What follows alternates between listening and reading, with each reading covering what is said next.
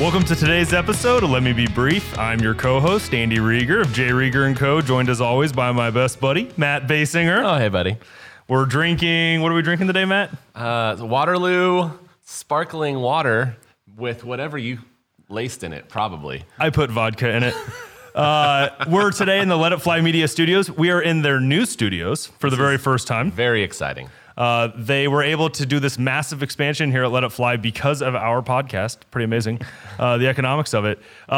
Today's episode is brought to you by Emprise Bank. As always, they have Jackie in the room today. And we're joined today by Steve Bessenbacher, who is the managing partner at Crown Med Realty Partners. Steve, you're the first one in the studio at the new studio. Welcome to the show. Thank you very much. It's an honor to be in this beautiful studio.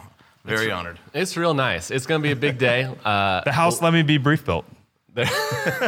And Emprise Bank, obviously. See, let's jump right into it.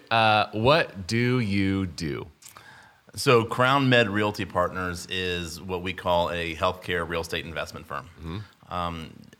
Essentially, we go out and we buy medical office buildings across the country, and then we hold on to them with our investors for long-term cash flow investment purposes. And so we'll go out and buy a building that may be owned by a physician group, and they want to monetize that asset for whatever reasons, and we'll go and buy it from them and have them release it back to us.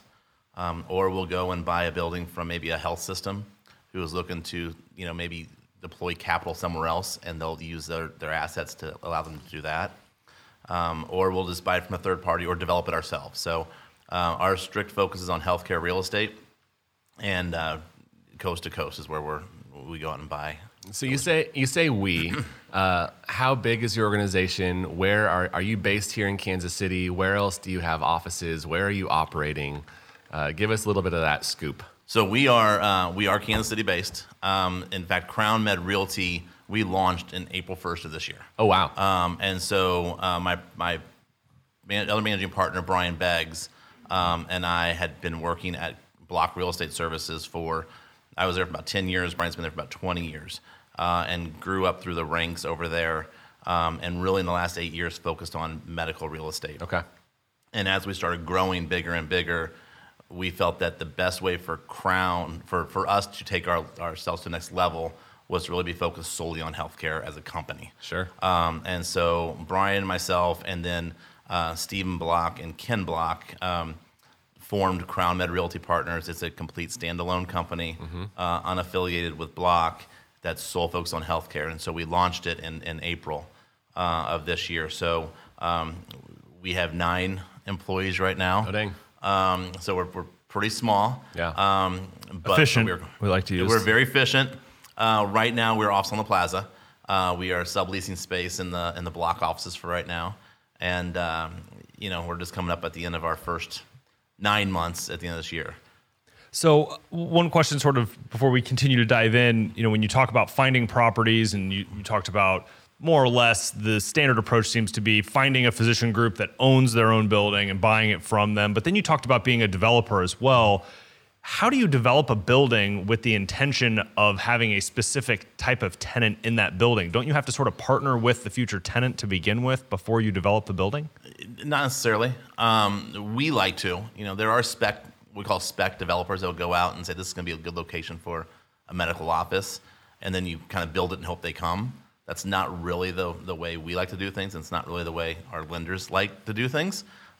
So through our relationships, we may have a physician group that says, hey, we want to own our own building. We want to develop a brand new building, but we don't know how to. Or we want to continue to be doctors and bring in an expert to help us do that. So we'll work with the physician group to say, where do you want to be? Find the right land, acquire land, and develop it with them. Give them a chance to have ownership with us in the deal. And it's kind of the best of both worlds for them. So from the development standpoint, that's how we do it. We usually find an anchor tenant, if you will. And so then do you guys have in terms of the way your company is structured, are you more or less a company that just invests in real estate, and so it's just you're funding the corporate level, and then you're doing as much as you can throughout time? If you need to raise more money, fantastic. Is each individual building its own separate LLC that is just an asset of the corporate structure? Are you raising a fund and you guys are the GP and you're always looking One for question at a LPs? time No, it's all the there. same You've question. done a great, It's all the you've done same your homework question. on this. Everything that we do, and you'll see everything across the board in our industry, from real estate investment trust REITs that are focused on those to family funds to individual funds. We go the single asset LLC way. So, for example, one of our big acquisitions here in Kansas City recently, we bought all the dermatology and the skin cancer buildings here in town back in July.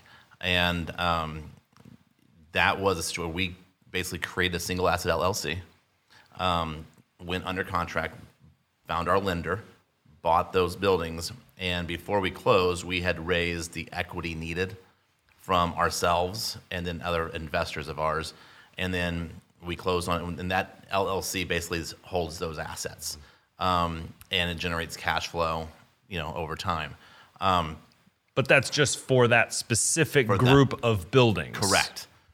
So So it's not a fund structure where it's Nope. a GPLP. It's Nope. So how do you guys decide and delineate then in that specific scenario how much equity capital or how much contributed equity, I should say, I don't want to call them the GP, but the managing partners of the LLC, how much your group actually is putting in compared to the equity that you are needing as a whole? So one of the really good benefits of coming out of the Block Real Estate family of company, they're a family-owned company that's been around since the 40s.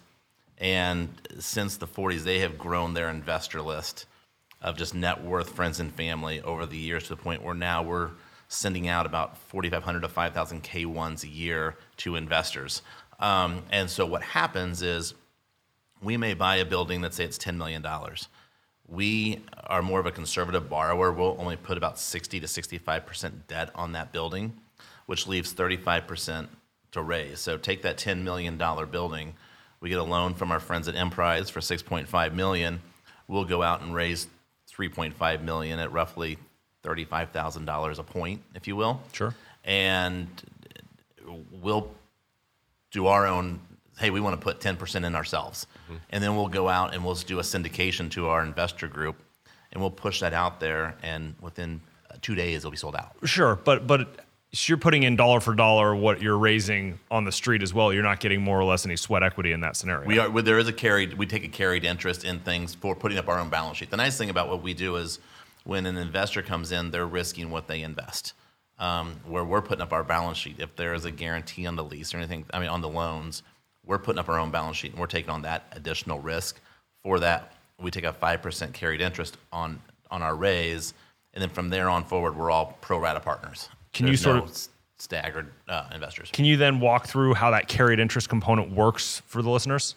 Yeah. So we're raising. It's a very buzzy word No, it is right now, especially in the political world. If we're raising, we're going to raise 100% of the equity from 95% of the investors, which creates that 5% carried interest.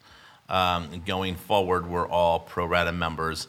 So when we pay out cash flows to the investors on a monthly basis, once our tenants pay their rents, we distribute that out on a pro rata basis. Where you start to see more of the accounting piece of it is on maybe the disposition or the sale of the asset. We're longtime owners of properties, so that we haven't experienced a whole lot of those dispositions where we've liquidated. We've typically will 1031 exchange and go buy, redeploy that money somewhere else. So you talk about being long-term owners of properties, right? Andy and I both come from more of a retail space. We dabble in real estate as well. But like when a medical tenant is coming in, or when you're purchasing that property and doing a lease back, are you signing 10-year leases, 30-year leases? Like, what does that process look like to both set you all up for just consistency as well as tell your investors, like, hey, this group is going to be here forever? Right. So that's the biggest thing is the length of lease term. So when we go out, kind of our elevator speech is, when we're buying an asset, we want at least a combined 10 years lease term on the buildings we're going to buy from a third party. If we're doing a sale leaseback with a group, we're at a minimum of 12-year lease, Okay. with 2% bumps per year. That way, when I go out and I get my loan, a 7-year loan typically, I've got 5 years of lease hang out, which gives the lender a little bit more comfort that we've got some staying power. And also gives me a chance to go back to the tenant at that point and say, we paid down equity over the time. What can we do to maybe get you to extend a little bit longer at that point in time too? And is 2% standard for just the Kansas City? Like, No, it's across the country. It really is. I mean, we're seeing some of the REITs even push it more, but 3%. Sure. And what happens though is when you go in at a 3% bump over 12 years, when you get to that 10th, 11th year, you're so out of market on those rents. The physician group's like, I can't afford this anymore. Sure. So 2% standard for us. Some groups will, ask for 1 or 1.5%. Yeah. It's all factored out in what the cap rate is. Sure. But typically it's a 12-year lease, 2% bumps per year is what we shoot for. Because in the retail space, it's not uncommon to have a 3 or 4% bump, but these are also groups who are less sustainable oftentimes than, medical's not going anywhere, right? Well, that's what we the say. goal. Typically most doctor groups will move once in their career. It's kind of what the industry standard is, right? But they'll move more times, but they're pretty stable asset. It's kind of coupon clipping. Yeah. So Block has a good name, obviously, here in Kansas City. You guys talked about being Kansas City based, being 9 months old. When you started the company, did you have goals in mind of, hey, this is what we want to do year 1, this is where we hope to be year 5, this is the big picture of what we hope to be in 2050? Sure. Like, what did that look like for you from a formation standpoint? When we sat down and started looking at this, we're like, historically over, say, the last 4 or 5 years, Brian and I have done we'll do about $75 to $80 million a year in acquisitions of medical office buildings. That all goes straight into your pocket, right? That's just, exactly. Great. I wish. With tuitions and also with kids. No, I'd love to have it go in my pocket, but no. So we're spending about that much money to buy these buildings on a given year as the transaction size. It was interesting. Once we closed March 31st and started the new company, we'll end up at the end of December around $150 million in the first 9 months, which blows out anything we thought of. And really our thought process there, why is this happening? You said 150? Yeah. And so And we about doubled. And he is doing math. We about doubled what we thought we were going to do. And really what drove that, we really think, is that, we still have Stephen and Ken Block as a part of our company, but now it's a standalone company that focuses solely on healthcare. Yep. Block has been a phenomenal company that's done, industrial, multifamily, retail, office. They do a little bit of everything, and they're great at what they do. But now that we're focused on just this, and Brian and I are not brokers. We're not out there trying to lease a building with somebody. We're not deals together. We're not competitors to maybe the other brokerage houses around. And so, but the other part of that is that when we built a name for ourselves on the national level, that other brokers across the country, we're their first call. We're seeing a significant amount of off-market deals because when they come to us, we close. Yeah. We don't retrade them. And you get in the REIT level folks, they're this nickel and dime in every process. And I want to cut in right there real quick because Andy asked a REIT question earlier for those who are listening and are not familiar with what that means, like me.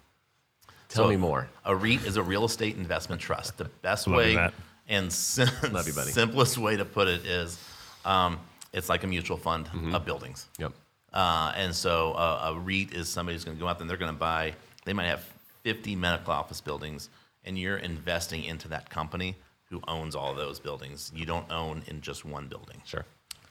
So 65% of your investment comes from a bank. Yep. Right?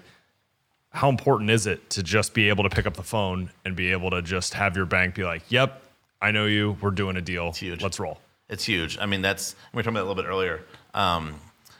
The biggest thing about that is, time is of the essence when we're doing these deals. It's such a competitive market on the medical space right now that, the best thing you can do is deliver.